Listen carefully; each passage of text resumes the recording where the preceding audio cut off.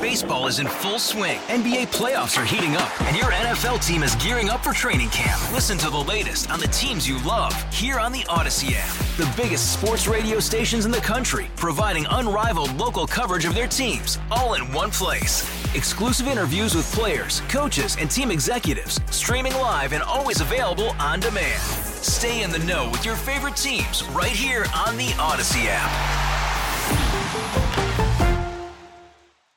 When it happened 40 years ago, it seemed like a crime right out of a movie script. Nanuet National Bank in the mall, somebody shot at an armored car. Got a guy wounded, and somebody's been hit. Request an ambulance, sir. Step it up, please. It didn't sound like shot. It sounded like those boards right there. They fell down or something. And I saw the Brinks truck sitting there with 3 bullet holes through the windshield.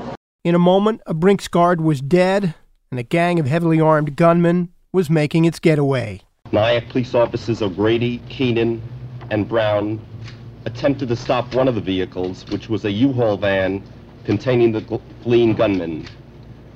The gunmen fired upon the officers with automatic weapons. The people that perpetrated this crime were people that had aspirations to overthrow the government of the United States, and it wasn't just a simple bank robbery that took place here that day. It took the lives of these brave men. This week on 880 In Depth, we will revisit the Rockland County Brinks armored car robbery from 1981, and we will look at how it has rekindled the debate today over parole in New York. Should those responsible for the murder of police officers ever get out of jail? David Gilbert doesn't deserve a second chance to get out of prison. The day that my father and Sergeant Edward O'Grady and Officer Waverly Brown get a second chance to walk out of their graves is the day that David Gilbert should get out of prison.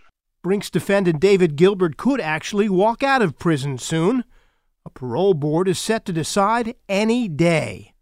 We speak to the district attorney of San Francisco about this case and the idea of parole and victims' rights. Why the DA in San Francisco? He is the son of David Gilbert.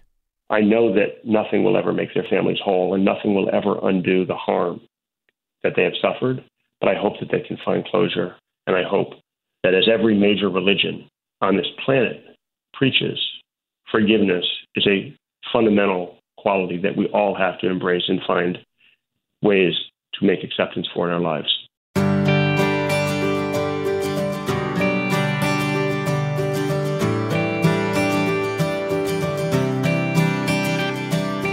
Welcome to 880 In Depth. I'm Tim Sheld. The Rockland County Brinks case is an amazing story for so many reasons. It's also a personal one. All about 10 feet away from me, the body of a Brinks guard that was killed in the shootout. That was me 40 years ago, working as a local reporter at the local station in Rockland, WRKL. Some of the audio you will hear coming up comes from old tape that I've saved all these years. But this is more than just a look back in time. The Brinks case also shines a light on parole in New York and the idea that someone who could have taken part in such a terrible crime could actually walk free. And it seems to me very clear that the emphasis should be on who the person is who's sitting before the board today. What have they done during those 25 years? And all too often, parole boards in New York and across the country go back in time, 25 years. To something the person has no ability to change over the next 25 years. They focus on the nature of the crime. More from Steve Zeidman, a leading advocate for parole reform, coming up, as well as our interview with Chase Abudin, whose parents left him with a babysitter that day in 1981 so they could take part in the Brinks robbery. We have a lot to unroll here, so let's start back in Rockland County at the site of the old Nanuet Mall, a place they today call the Shops at Nanuet. Anytime there was a big story, elections or whatever, I mean, you just went. Nobody looked at their watch and nobody thought, oh, I'm not working today or I'm off today. So that's the voice of longtime New York newsman Bob Lemulik, a lifelong friend and 40 years ago, like me, a reporter at WRKL Radio. We met up last week at the spot where the Brinks heist happened, the Nanuet Mall, or now the Shops at Nanuet, to look back. What I remember was that somebody had said there was a big shooting at the Nanuet Mall, and actually it was on the police scanner. Clarkstown Police. Yeah, I have a problem at Nanuet National in the mall. Our armored truck was shot at. All right. Do you know if anybody was hurt? I don't know, but it's just people were running all over the place. All right, can you hold on? Yeah. I'm going to need an ambulance. Somebody just yelled out, I need an ambulance. So we found out about it that way, and then we went down, and then it was a question of, I think Rich Mendelson was the news director. He just started putting, okay, you go here, you go to the mall. Tim Schell at the mall, Bob Lemulik at the crossroads in Nyack. Here's our top story on this Wednesday, the 21st. For the first time in memory, 2 Rockland County police officers have been shot and killed in the line of duty. The officers, Sergeant Edward O'Grady of Pearl River and Officer Waverly Brown of Spring Valley, were both members of the Nyack Police Force. The 2 were gunned down during a wild shootout in Nyack yesterday, which followed an earlier shootout at the Nanuet Mall, the scene of a $1.6 million bank robbery. I'm Tim Schell at the Nanuet Mall. It took only a matter of minutes to turn the Nanuet Mall into a chaotic mass of tragedy. Shortly before 4 p.m., a Brinks security truck was on its normal afternoon run from the Middletown Road main office of the bank to transfer funds to the mall branch. 2 Brinks guards exited the cab. The driver remained as normal security practice. As the guards opened the back of the truck, they were ambushed by 4 men with various handguns, rifles, and semi-automatic shotguns.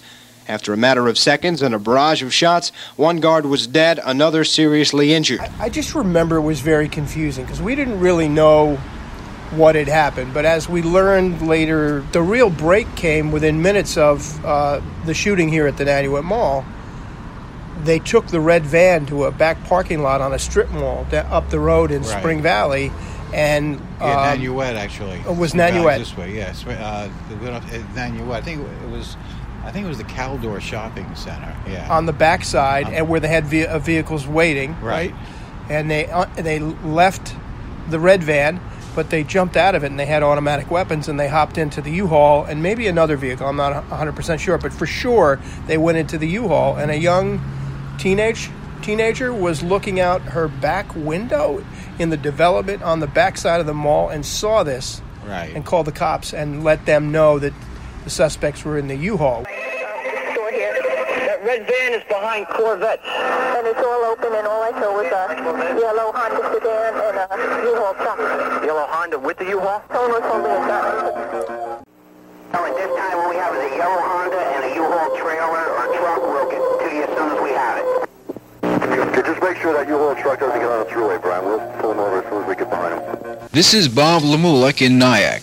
The Nyack officers were told to check any vans entering the ramp on Route 59 when a U-Haul truck approached, according to an eyewitness. There were about 4 or 5. There's about that. And one of them had the gun, because I know he's the one that shot the one in the back that snuck up behind the cop. O'Grady was the one that was ready to look over his windshield to see if anything was going on, and the guy ran around him and shot him in the back. The gunman fired upon the officers with automatic weapons, mortally wounding 2 of the officers and wounding another. One of the suspects, Barbara Edson, was apprehended at the scene on Mountain View Avenue by an off-duty law enforcement officer. Subsequently, other officers intercepted a fleeing vehicle, which was a yellow Honda, and apprehended 3 suspects. I was in the courthouse when they brought was Gilbert and Boudin and Clark in for arraignment, and boy, they look like a seedy bunch. But I just thought, I didn't know what to think. But it's just like another robbery. And then a reporter from the Bergen Record, Clint Taplin, said, this is Weather Underground. And it was like, what? How does he know this? And that was the next inkling that there was more to it than that. This was in, if I'm not mistaken, because we both might have been there, in Nyack Court. Nyack courtroom. I don't think I had ever seen the type of weapons in the hands of police that I saw that day. They were heavily armed. The cops had armor on, right? Do you remember that? Yeah, sure. It was because it was one of those things where all these people jumped out of the truck. There must have been about 8 or 9 people who jumped out of the truck. Besides Gilbert and all these people, they weren't in the truck. They were somewhere else. The shooters were all jumping out of the truck. So they had no idea whether there was another group coming, and then they were heavily armed during the trial. Right. I mean, we're going down the road a little bit. But remember, at the arraignment, you could see them out because I remember big windows in the courtroom. I could be wrong, but my memory is you could actually see police outside on the roof. I think you're right. Yeah, out the windows. Right, because they thought maybe somebody would come by because Joanne Chesimard was they broke her free. This is the same group. You know, it was not beyond them that they would have just tried to break these people free. So there was a lot of security. It was I never saw anything like that either. Basically, at the trial, it was one of these. They played the revolutionary role, revolutionaries without revolutions, but they sat there and, well, we're prisoners of war. We're not defending ourselves. They didn't want lawyers. They just wanted to be prisoners of war and fight the system that way, which is like kind of ludicrous, you know. It turned out that the Brinks gang was a loose connection of 60s radicals, members of groups like the Weather Underground and SDS, mixing with black radical groups like the Black Liberation Army to fight what they said they believed was systemic racism and economic injustice in America.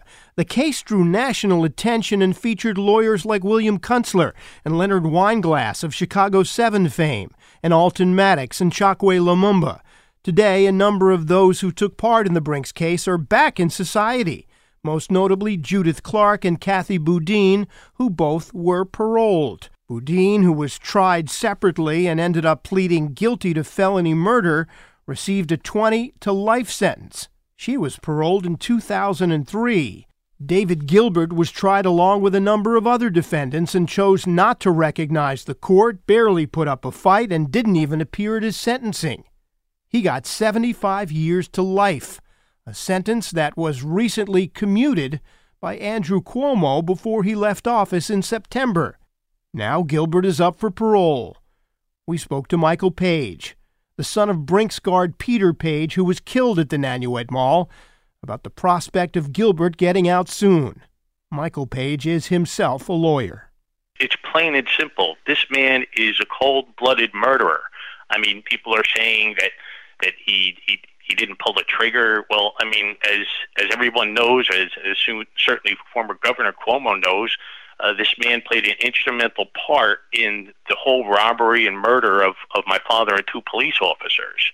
So, you know, if everybody plays their part, and which they did, they went and committed this crime and murders and everything transpired the way that they had planned to transpire. Their plan was to rob a Brinks truck of millions of dollars and kill all those who stood in their way. And they succeeded in their plan. Only to the extent then where they were captured. And David Gilbert was instrumental in getting the officers, when they were pulled over, to let down their guard, if you will, when they had a bunch of guys in the back of the U-Haul with automatic machine guns, who then burst out and proceeded to murder the 2 police officers in a shootout. So to say that this man played no part or a small part is far-fetched and far from the truth. If he didn't do that day, then maybe the plan wouldn't have happened. Maybe then my father and the 2 police officers would still be alive today. So hey, you cannot say that from a lookout to the shooters to the planning to everybody involved, they all played their part and they're all guilty of murder of 2 police officers and my father. They should remain in prison for the rest of their lives. My family, as well as the family of Sergeant Edward O'Grady and Officer Waverly Brown, we've continually gone before the parole board. We've spoken before the parole board in opposition to David Gilbert's application. We've all submitted letters. We've gotten, numerous hundreds of letters from people in law enforcement and Rockland County, all in opposition to this application for parole. And we continue to do everything that we can do to oppose this measure, and also to give a voice to those 3 brave men who no longer have a voice, to speak for them. We're the families of the victims, but they're the victims. their lives were tragically cut short that day. They lost everything that day. So their lives, everything that they worked so hard for to accomplish in their lives was taken from them. They never got the chance to live out their long lives with their loved ones, and they'll never get that chance again. In 1981, David Gilbert and Kathy Boudin had a 14-month-old son. They left him with a babysitter as they went on the Brinks job that day, and they never came back. Today, that son is the elected district attorney of San Francisco. Chesa Boudin was a criminal defender who won a close election on a platform of fighting for victims' rights. We spoke this week as Rockland was marking the 40th anniversary of the Brinks case. Chesa Boudin and his wife just had a newborn son 6 weeks ago. We started the conversation there. It's emotional for lots of reasons. Being a new father is the greatest gift you could imagine.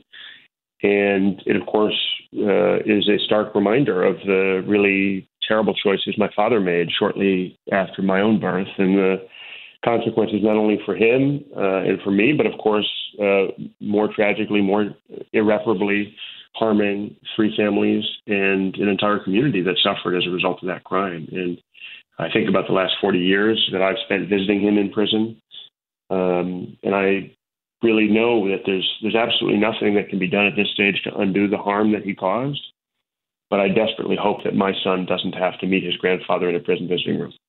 You've not shied away from the topic, and we've always respected that, and specifically about the bad decisions that were made 40 years ago, selfish decisions, I think I've seen you say at the time you were only 14 months old. Over the years, did you have conversations with both your parents about those decisions and the impact it had on you? Was that a personal hill that you had to climb? Absolutely. Almost every one of my countless prison visits to the 2 of them, we would talk about their crime and why they did it and what they were thinking and why they would have possibly taken such a horrific risk. As a young child, I was mostly trying to understand why they would have risked losing me. And as I got older, I thought more and more about the other people who were harmed, the people who were killed. And I still ask them difficult questions to this day. It's a conversation that in some ways will never end for us. And I know it's a legacy and a sense of shame and tremendous remorse that my father carries with him every single day of his life. I know you have a focus on victims' rights in your current job. I saw, I think a few days ago, you sat in a very emotional circle of crime victims. Their pain seemed very real, and I know you felt it that day. So victims' rights, victims' emotions are very much a part of your world, no? Absolutely. It's a high priority for me in my office. I think our criminal justice system across the United States does a woefully inadequate job of centering victims, of investing resources and supporting them and helping them heal. And sadly, we have begun in this country and this culture to conflate victims' rights with punishment. In other words, we measure justice for victims not in terms of healing or restoration or support or therapy, but rather in terms of pounds of flesh and years of incarceration. And one of the things we heard from those victims that you mentioned that we met with, a diverse group of folks who've been survivors of violent crime over a 30-year period in 5 or 6 different counties across the state of California, was that police making arrests and prosecutors filing charges and judges imposing sentences was not enough. It was not what they were looking for, or at least not the only thing they were looking for. At a certain point, the question becomes, what are we doing to help them heal, to move past the trauma and the PTSD fear that being a victim has left them with? I was always curious. I've never seen an answer to this question, so I figured I'd ask you. Have you ever reached out to the victims of the crimes that your parents committed, and if so, what was that like? I've had some limited contact with some of the extended family members of those 3 men over the years. Not a lot of contact. It was difficult. There's a lot of hurt there on all sides, and I think the ones I've interacted with made clear that they don't hold me responsible. They know I was 14 months old. There was nothing I could have done.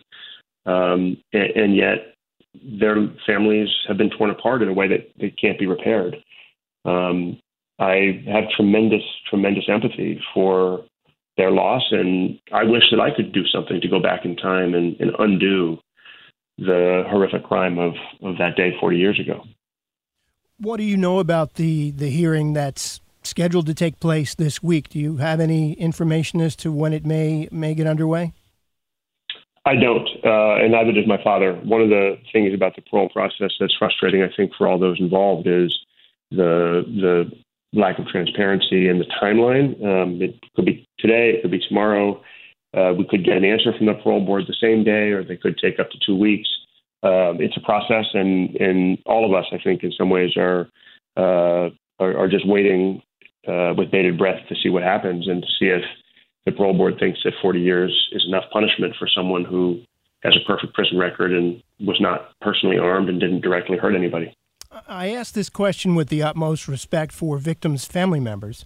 Do you think that families of victims have an oversized influence in the parole process and the parole hearing process? I mean, you listen to Michael Page and you feel for a man like that and his family, but much of what he is talking about is something that's reflected at sentencing. And after sentencing is done, there are some that say, shouldn't the decision about parole be made from that day forward and not necessarily be the same evidence and the same emotion that's focused on the crime itself? That's right. Our criminal justice system is really set up with regard to indeterminate sentences like my father's, where there's a life on the end of the sentence, for example, to have a parole process that serves as a check for public safety to ensure that people who have served, in my father's case, 40 years in prison, are safe to be released. And if they are, the parole board should release them.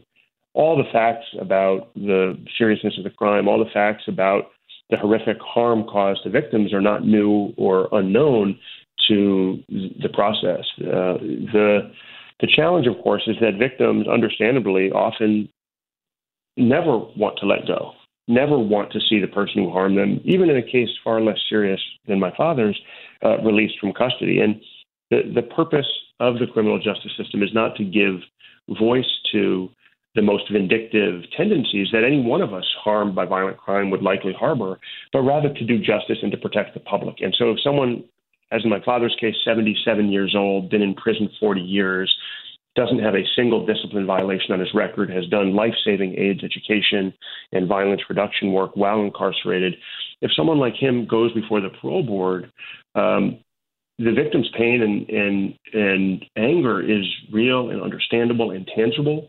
It should not be a factor that leads to denial of parole. If it did, it would mean that parole is a false hope, that we take away any incentive for people who are incarcerated to program and to behave and follow rules. If it did, it would mean that the judge's sentencing lost meaning, because then the parole board would effectively serve as a body that resentenced people over and over and over again.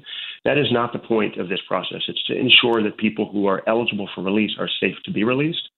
If they're not, then they should be rejected and they should be held in custody to protect the public. If they are safe to be released, as in my father's case, then justice, the law, and due process require that they be released. What about the idea of taking responsibility, public remorse? What kind of a role should those play in parole? I think remorse is really important. It's something we look for in the cases that I prosecute. In San Francisco, in less than 2 years, I've filed over 8,000 new criminal cases. And when people who've caused harm, committed crimes, take responsibility and express remorse, that's an important factor we look at in terms of what kind of punishment or accountability is appropriate. I think when it comes to a case that involves loss of life, expressing remorse is really challenging. It's not something that can happen just in one statement of apology or one letter to the public. My dad has worked for decades to find meaningful and effective ways to express his remorse to those most directly harmed. And it's not an easy thing. The law actually prohibits him from reaching out directly to the victims' families in this case. And so instead, he's written letters in other spaces, in other public venues. He's sent them to local clergy and has them on file with a state agency that holds those letters in the event that any of the victims choose to go and read them. It's not enough. It never will be enough in terms of undoing the harm he caused. And in that same vein, no amount of punishment will ever undo the harm. If 40 years isn't enough punishment, would 42 years or 44 years? Where do we as a society draw the line when it comes to punishment for someone who is unarmed and who presents absolutely no risk of public safety at the age of 77 with myriad health issues, a new grandfather? Where do we draw the line? Do you think that it complicated your dad's issues, the fact that he and other co-defendants rejected the criminal justice system way back when, didn't participate for the most part, that made them look a certain way 40 years ago, or does that not play a role? It may be an image that many people can't get rid of 40 years later. Certainly, my father made terrible choices back in 1981. The choice to participate in this crime foremost among them. And he continued to make bad choices, as you point out, during the litigation of his case. He didn't have a lawyer. He, as you say, largely rejected the criminal justice system in the process that was holding him accountable for his role in the crime. And as a result, he received a much stiffer sentence than my mother, who played a, for all practical purposes, identical role in the crime. My mother served 22 years in prison. She did exactly the same thing as my father. He's now been in for 40 years. So really, it made a difference.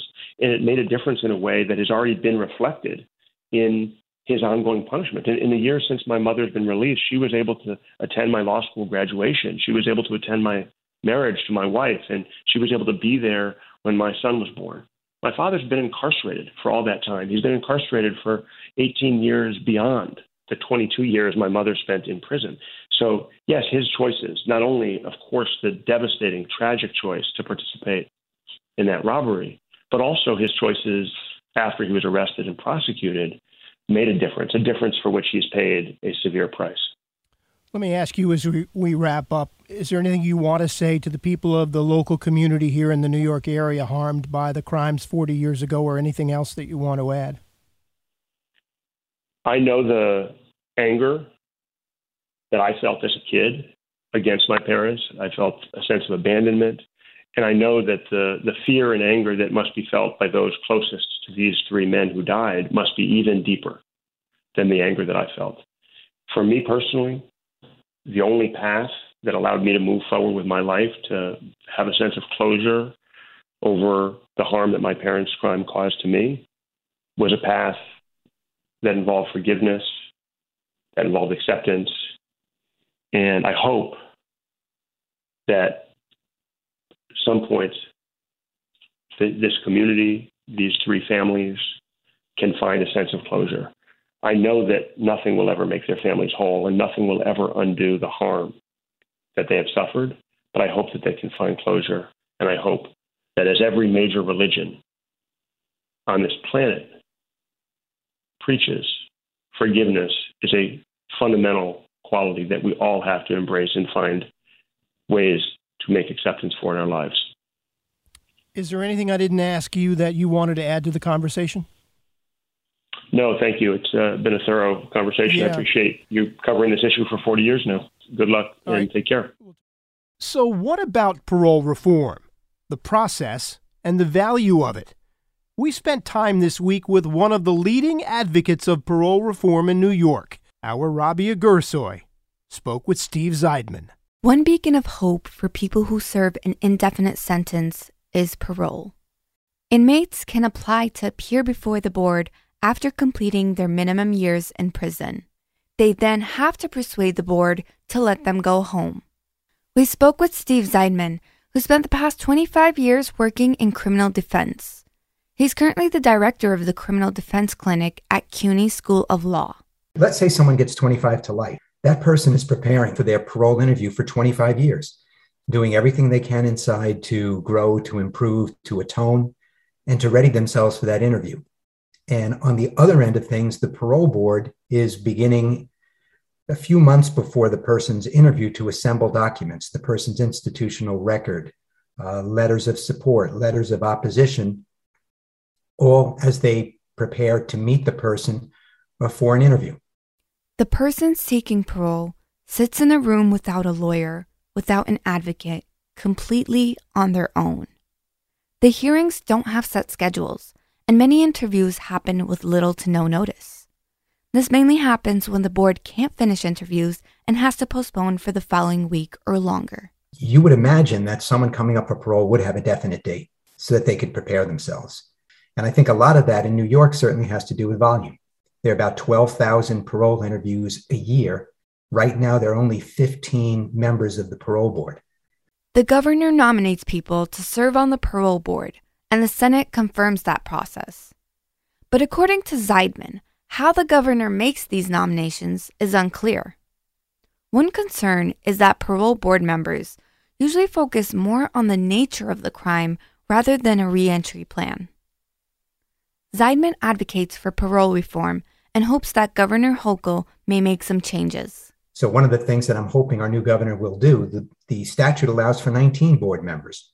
And to me, that's at a minimum. So the first thing is to fill the board with eminently qualified people to sort of, lessen the load to the extent 4 more people can do that. And it seems to me very clear that the emphasis should be on who the person is who's sitting before the board today. What have they done during those 25 years? And all too often, parole boards in New York and across the country go back in time, 25 years, to something the person has no ability to change over the next 25 years. They focus on the nature of the crime, in particular if it was a serious crime. And so reform needs to compel, frankly, to force the board to focus more on who the person is now. Governor Hochul signed the less is more bill, releasing about 200 people who are held on technical parole violations. 200 people, it's a blessing for those 200, but obviously when there are 32,000 people in state prison, it's a drop in the bucket. But hopefully what it signals is her willingness to take a hard look at a parole system that desperately needs reform. New York State has around 9,000 people serving life sentences.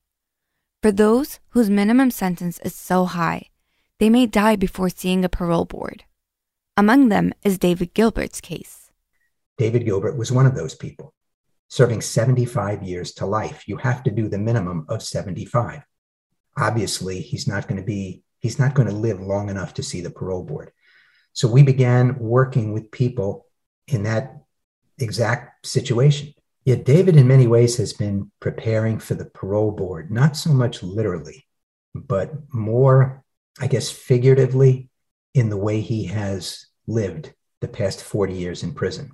And by that, I mean he has done everything a human being could do to atone.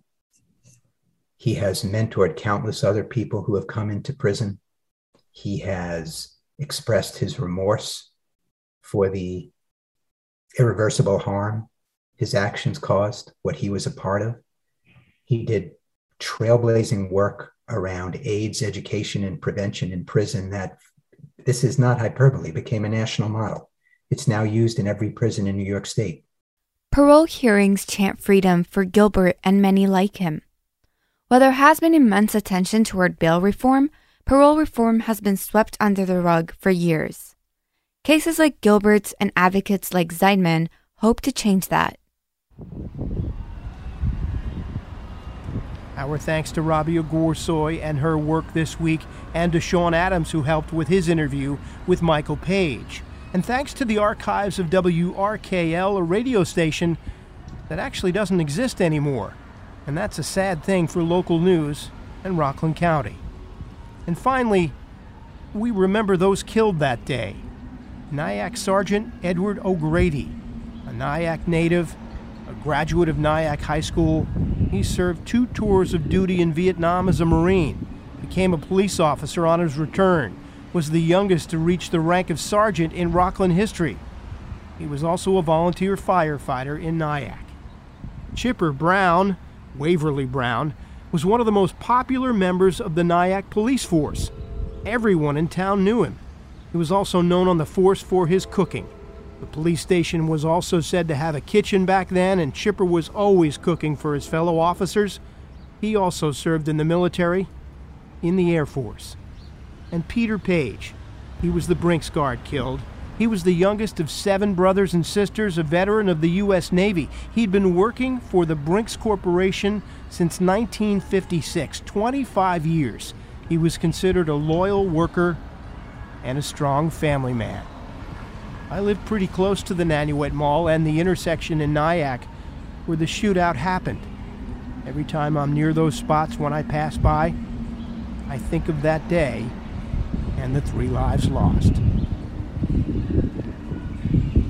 In Depth is a production of WCBS News Radio 880. I'm Tim Schell. The executive producers are myself and Peter Haskell. Our thanks to Dempsey Pilat for his help in production as always. And thank you for listening. And as always, please be safe. Baseball is in full swing. NBA playoffs are heating up, and your NFL team is gearing up for training camp. Listen to the latest on the teams you love here on the Odyssey app. The biggest sports radio stations in the country, providing unrivaled local coverage of their teams, all in one place. Exclusive interviews with players, coaches, and team executives, streaming live and always available on demand. Stay in the know with your favorite teams right here on the Odyssey app.